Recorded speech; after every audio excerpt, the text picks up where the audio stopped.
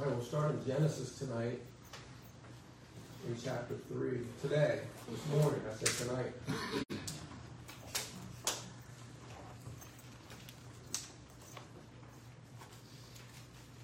Genesis 3, 16 and 17 as we prepare ourselves for the Lord's Supper.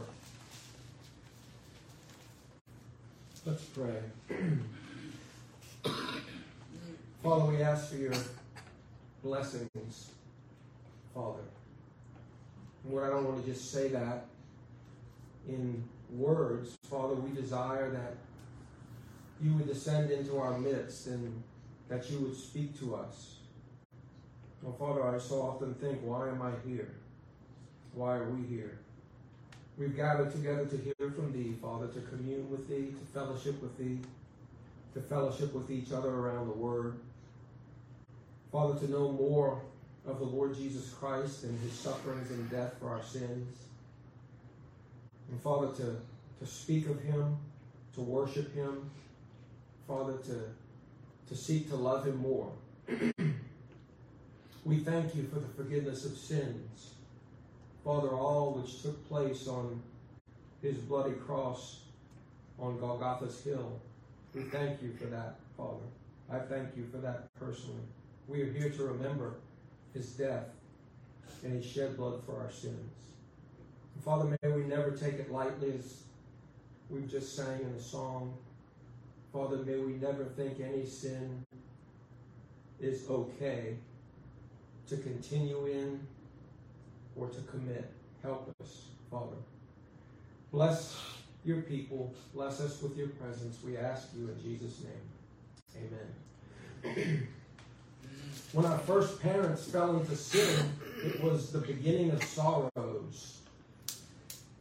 You read about that. Think about the first 2 chapters of Genesis. There was a time of joy. There was no sin. There was no pain. There were no tears. There was no fear. There was no death.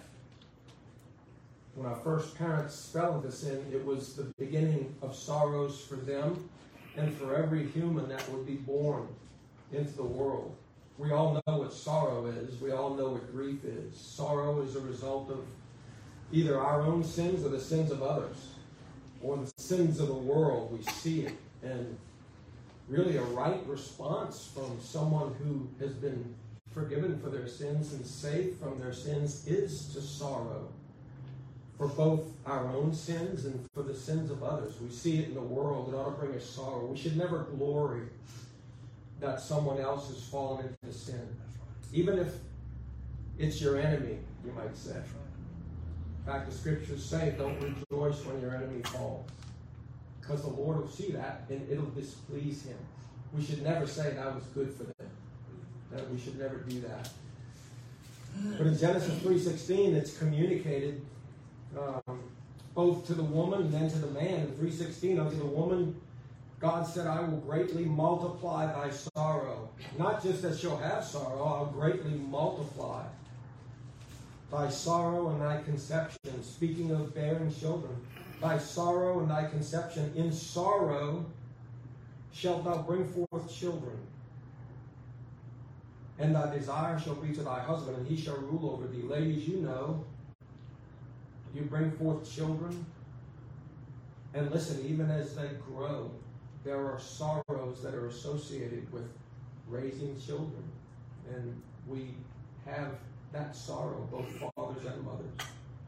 And so God says, I will greatly multiply your sorrow. And then unto Adam, he said, because thou hast hearkened unto the voice of thy wife, and hast eaten of the tree which I commanded thee, saying, thou shalt not eat of it, cursed is the ground for thy sake. In sorrow shalt thou eat of it all the days of thy life. Thorns and thistles shall it bring forth to thee, and thou shalt eat the herb of the field. I'm reminded of that every time I cut my grass, because I have the thistles that are encroaching into our property, and I have to get close to the side on the riding lawnmower, and almost without fail I get scraped by one of these thistles, and I'm reminded of that. And when I get scraped, I can utter to myself and to the Lord, That's my fault. It came forth because of my sin. But at this point in Adam and Eve's life, the Lord God's warning to them, "Thou shalt surely die," had become a reality. By this time, where there was life and goodness and innocence and fellowship with God, there was now grief. There was now death. There was now enmity. And there was now sorrow. These were new emotions that had come upon them as a result of their sin. Wherefore, as by one man sin entered into the world, and death by sin. Death is a time of sorrow. And so death passed upon all, for that all have sinned. Psalm 32, the psalmist says, many sorrows shall be to the wicked. And we'll have sorrows when we sin. But he says, but he that trusteth in the Lord, mercy shall compass him about. Now we know that God slew that animal or those animals and clothed our first parents with those coats of skins. But after man's fall and before verses 16 and 17, God declared the good news in what is called the proto-evangelium. That big word means it was the first of the good news of the gospel. That's the first time you see the gospel in the scriptures, Genesis 3:15. When he says, I will put enmity between thee and the woman, that is the serpent, between thy seed and her seed, it shall bruise thy head, and thou shalt bruise his heel. And so that's called the proto-evangelium. It's the first glimmer of the gospel in the scriptures. We who are in Christ now, we live lives of being sorrowful for sin and yet always rejoicing in Christ. And so, beloved, that's how we should come today. But even think about that man that was promised, the perfect sinless Son of Man. And I call him the Son of Man because as a man, he would be affected by our sin. He would actually be born of a virgin, sinless, but he would experience sorrows. He would experience death and grief. When Christ was born into the world, though he had no sin of his own, yet in his life he experienced and felt that sorrow. He felt it for the sins of those who he came to save. And think about this. In his life, as he drew nearer to his cross, he sorrowed in anticipation of what was about to come, of what would happen to him on that cross, and primarily what would happen to him or between him and his Father. He anticipated that, and that brought him sorrow. Isaiah 53, turn there, we'll see this. Isaiah 53 and verse 3 and 4. The prophet writes here, he is despised and rejected of men, a man of sorrows and acquainted with grief. And we hid, as it were, our faces from him. He was despised, and we esteemed him not. Surely he hath borne our griefs and carried our sorrows. Yet we did esteem him stricken, smitten of God, and afflicted. Listen, although the Lord Jesus Christ was fully God, remember, he was also fully man. He must become flesh and blood. He must become human to experience sorrow and grief and to suffer and die for our sins. That he was both God and man, that's the big word, the hypostatic union. Neither his God part nor his human part was diluted or corrupted or watered down. He was both fully God and fully man. He had to become a man so that he could die for the sins of fallen men and women. Look at Hebrews 2:14. Hebrews 2:14.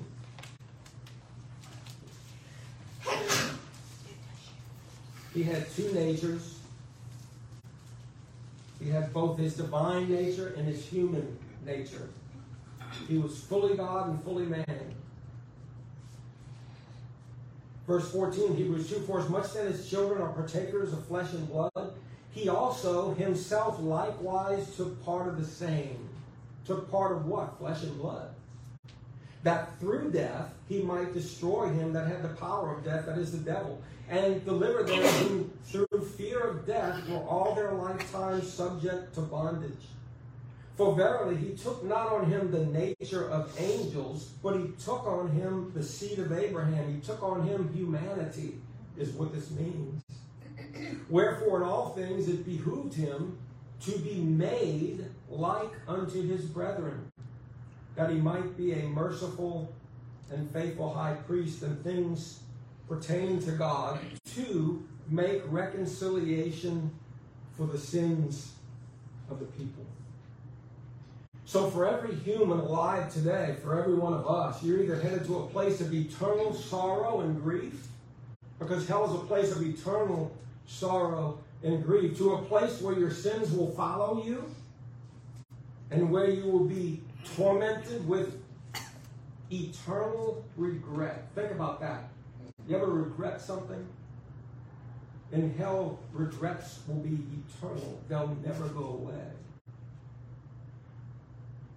So you're either headed there, or you're headed to a place of eternal joy, where you will never again know and experience sorrow or sorrows. You'll never experience grief because of your sins or because of the sins of those who are all around you. Your righteous soul will never be vexed again with the filthy conversation of the wicked. For in that blessed place there will be no more sin. There will be no more. Revelation 21:4 says, and God shall wipe away all tears from their eyes, and there shall be no more death, neither sorrow. Neither shall there be, or nor crying, neither shall there be any more pain, for the former things are passed away. Well, we look for that. Verse 8, the same chapter says, but the fearful and unbelieving and the abominable and murderers and whoremongers and sorcerers and idolaters and all liars shall have their part in the lake which burneth with fire and brimstone, and this is the second death. Listen, for the born again and redeemed, to those whom God has promised eternal life and eternal joy in heaven, you should be here this morning with a hearty desire to remember the death, the sufferings, the shed blood of the Lord Jesus Christ, to remember his sorrows and his griefs, because it was your sorrows and griefs that he personally carried to his cross. We just read in Isaiah 53:4, I think. He bore our griefs and carried our sorrows. He carried them. He owned them as his own. They became his responsibility. Justice would be done upon him for each one of us who are in Christ. And so, beloved, that's what we come to remember. But consider this, just forward in the life of Christ. Consider the sorrows that he endured in his life as a real man, as a man like us, as a human. To consider these that he personally experienced. Consider what he heard from the people that hated him. Consider the premonition of what was about to come. Listen, think about this, and we read this in Isaiah. As a man, he was despised and rejected and shunned by his own countrymen. Now, which of us would not be cast down if that happened to us? If you're rejected, if you're despised, think about being despised. He was despised. The Bible says they didn't desire him. There was no beauty in him that they should desire him. He was despised, rejected by his own countrymen, by his own family, by his own brethren. In his ministry, he was constantly under attack from the religious leaders in Israel. Constantly. He was a man that went about doing good. Never did he do anything to hurt anyone. He went about doing good. They should have known him, the leaders in Israel. They should have loved him. But instead, they envied him. They hated him. They were jealous of him. They constantly slandered him, even resorting to calling him a devil. I tell you, this affected the man, Christ Jesus. He was a man of sorrows and acquainted with grief. He was no stranger to it. This is why he can be touched, and he sympathizes with each one of you and me in our sorrows and our sins. He was in all points tempted like as we are, yet without sin. He endured the cross, despising the shame because of his great love for us. Further, consider the sorrow that he experienced in the hours leading up to the cross. Consider the thought that Judas was about to betray him. Besides knowing that his father, who had always loved him, was about to turn on him, to desert him, to forsake him, to crush him in justice and wrath for a world of sinners, for sins not his own. Look at John 13:18. This is John's account of the Passover in John 13. In verse 18, this is after the Lord Jesus had washed their feet. And he says in verse 18, I speak not of you all.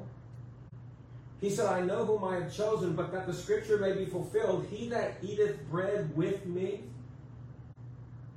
as my friend, he hath lifted up his heel against me. Now I tell you before it come to pass, that when it is come to pass, ye may believe that I am he. Verily I say unto you, he that receiveth whomsoever I send, receiveth me. And he that receiveth me, receiveth him that sent me. When Jesus had thus said, he was troubled in spirit, and testified, Verily, verily, I say unto you, that one of you shall betray me. He was troubled. He was troubled as a man. We've all struggled with sorrow. Have you ever struggled with sorrowful anticipation? It hasn't happened yet, but you know it is. You know something terrible is about to happen. Something awful. You know it's coming, but there's nothing you can do about it. All you can do is fall on your face before God and ask him for help. And the Lord Jesus was about to do that in anticipation of what he was about to suffer. As we move a little further in time, consider the sorrow that Jesus felt in Gethsemane as he prayed, as he anticipated the cup of his Father's indignation and wrath that he must drink. Matthew 26:36, look there. Matthew 26 and 36.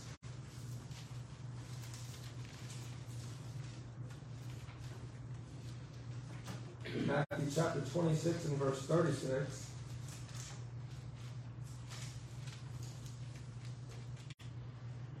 Then cometh Jesus unto a place called Gethsemane, and he saith unto the disciples, Sit ye here while I go and pray yonder.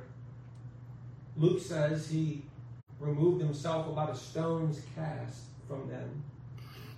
And he took with him Peter and the two sons of Zebedee, and he began to be sorrowful and very heavy. He was overcome with sorrow. The next verse, then he saith to them, that is his three, My soul is exceeding sorrowful, even unto death. Tarry ye here and watch with me. Hebrews 5:7, just listen. The Bible says, Who in the days of his flesh, when he had offered up prayers and supplications with strong crying and tears unto him that was able to save him from death. And he was heard, and that he feared. Though he were a son, yet learned he obedience by the things which he suffered. Luke tells us he agonized in prayer, in anticipation of his death, in anticipation of what would happen between him and his father. And then after being arrested and falsely accused in the most crooked trial that the world has ever seen, the most crooked and perverse trial that the world has ever seen, Peter denied him.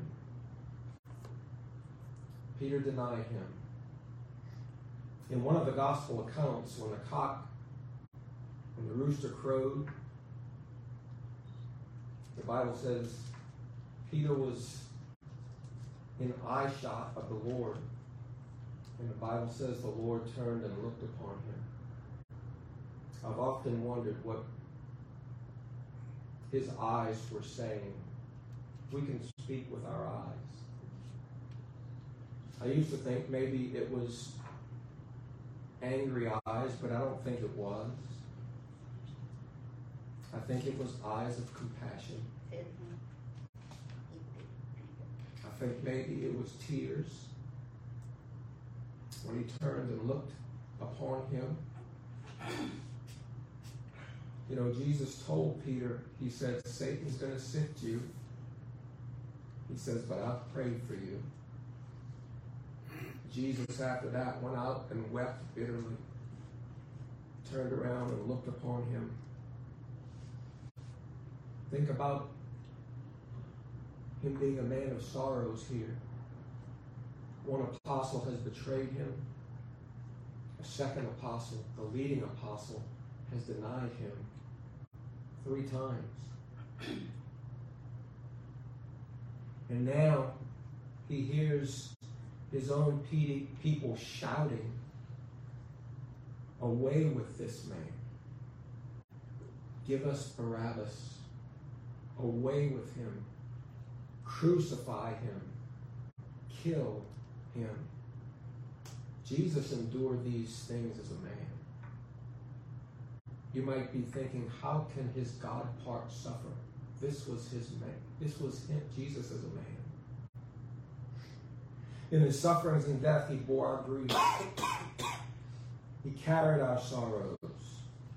He was wounded, crushed for our transgressions, punished, chastised, beaten with many stripes, so that we might be reconciled to God. So that we might be forgiven for our sins. So that we might, through his sacrificial death, be brought into a state of being at peace with God. God made him to be sin for us, who knew no sin, that we might be made the righteousness of God in him. In Matthew 27:42, they shouted, himself he cannot save. To these words, we must never forget that he did not come to save himself.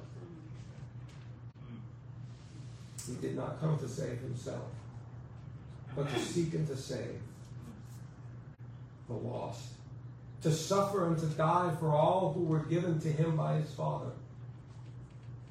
And he would not fail until he was finished. And we know that he finished that work.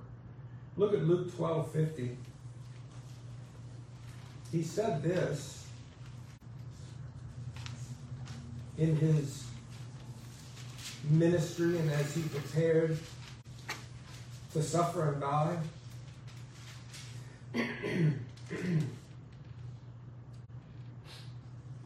He said this in verse 49. He said, I am come to send fire on the earth, and what will I if it be already kindled? But here he says, but I have a baptism to be baptized with. That's not water baptism. And he says, and how am I straitened? It means, how am I distressed? How am I stressed with this? How is it so burdensome to me until it be accomplished? He was talking about his sufferings and his death, brethren. How am I straitened? How am I greatly distressed until it is accomplished? I pray that whenever you think about that little phrase, he was a man of sorrows, remember that his sorrows were for two reasons. He carried our sins. He was a man of sorrows, acquainted with grief.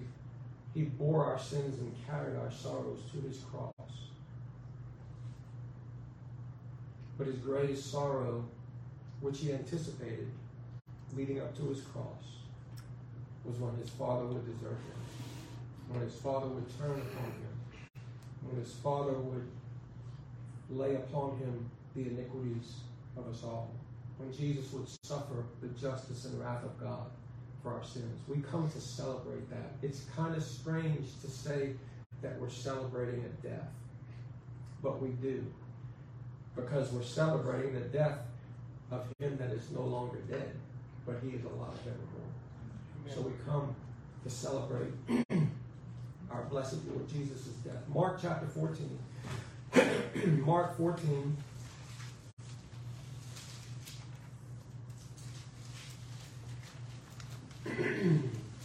Mark 14, verse 17, and we'll get ready to serve the crackers and the juice as we remember our Lord's broken body and shed blood. We know there's nothing effectual in the elements at all. We do this outwardly in remembrance of him.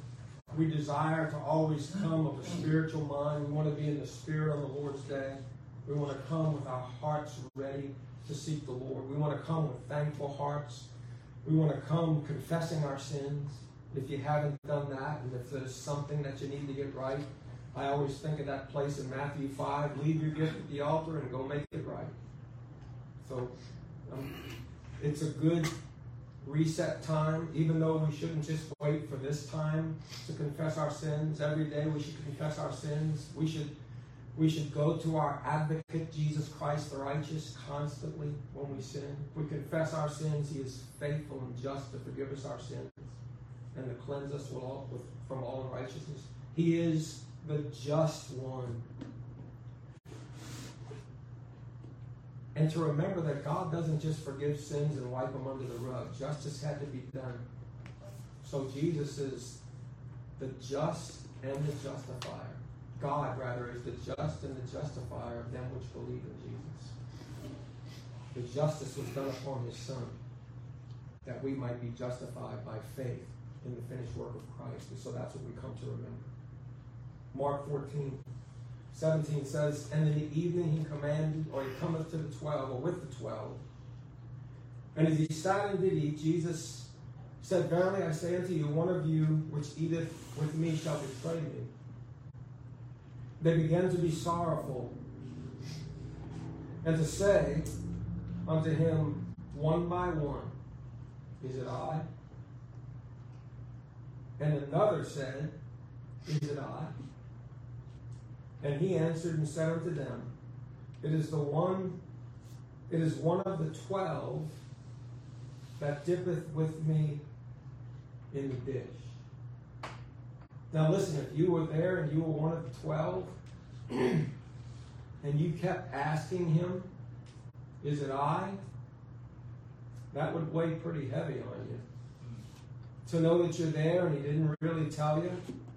Now we know he did tell Peter to ask John, and John said, it's he that dips with me in the plate, but they were all dipping in the plate. So you think about that. And it's comforting to know that at least the 11 were sorrowful to hear that. I always wondered, was Judas? I have to say I don't think so. I just don't know. But here, he says, the Son of Man indeed goeth as it is written of him, but woe to that man by whom the Son of Man is betrayed. How could you not fall on your face, Judas? Good were it for that man if he had never been born. Beloved, let us come to the table of our Lord and remember his broken body and shed blood. Let us be sorrowful for our sins. Let us confess our sins.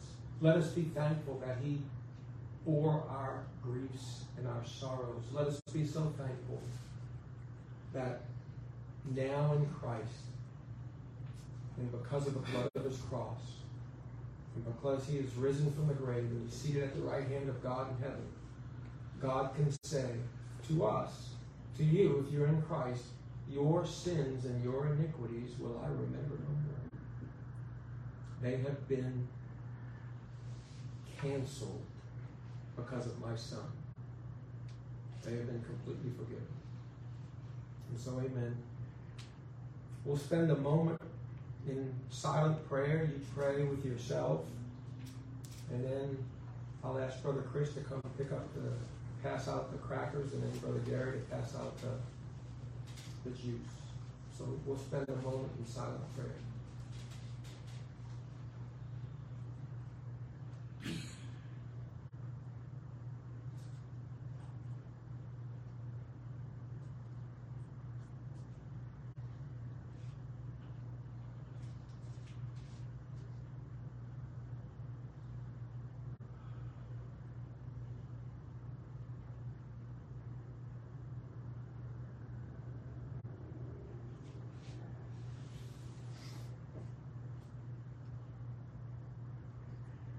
Father, help us now as we take the Lord's Supper, as we come to the table of the Lord. I pray we would do it in such a way that we honor you and honor the death of our Lord Jesus Christ for our sins.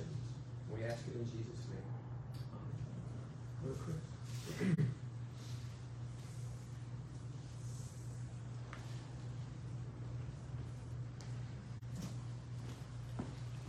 Go ahead and turn this off.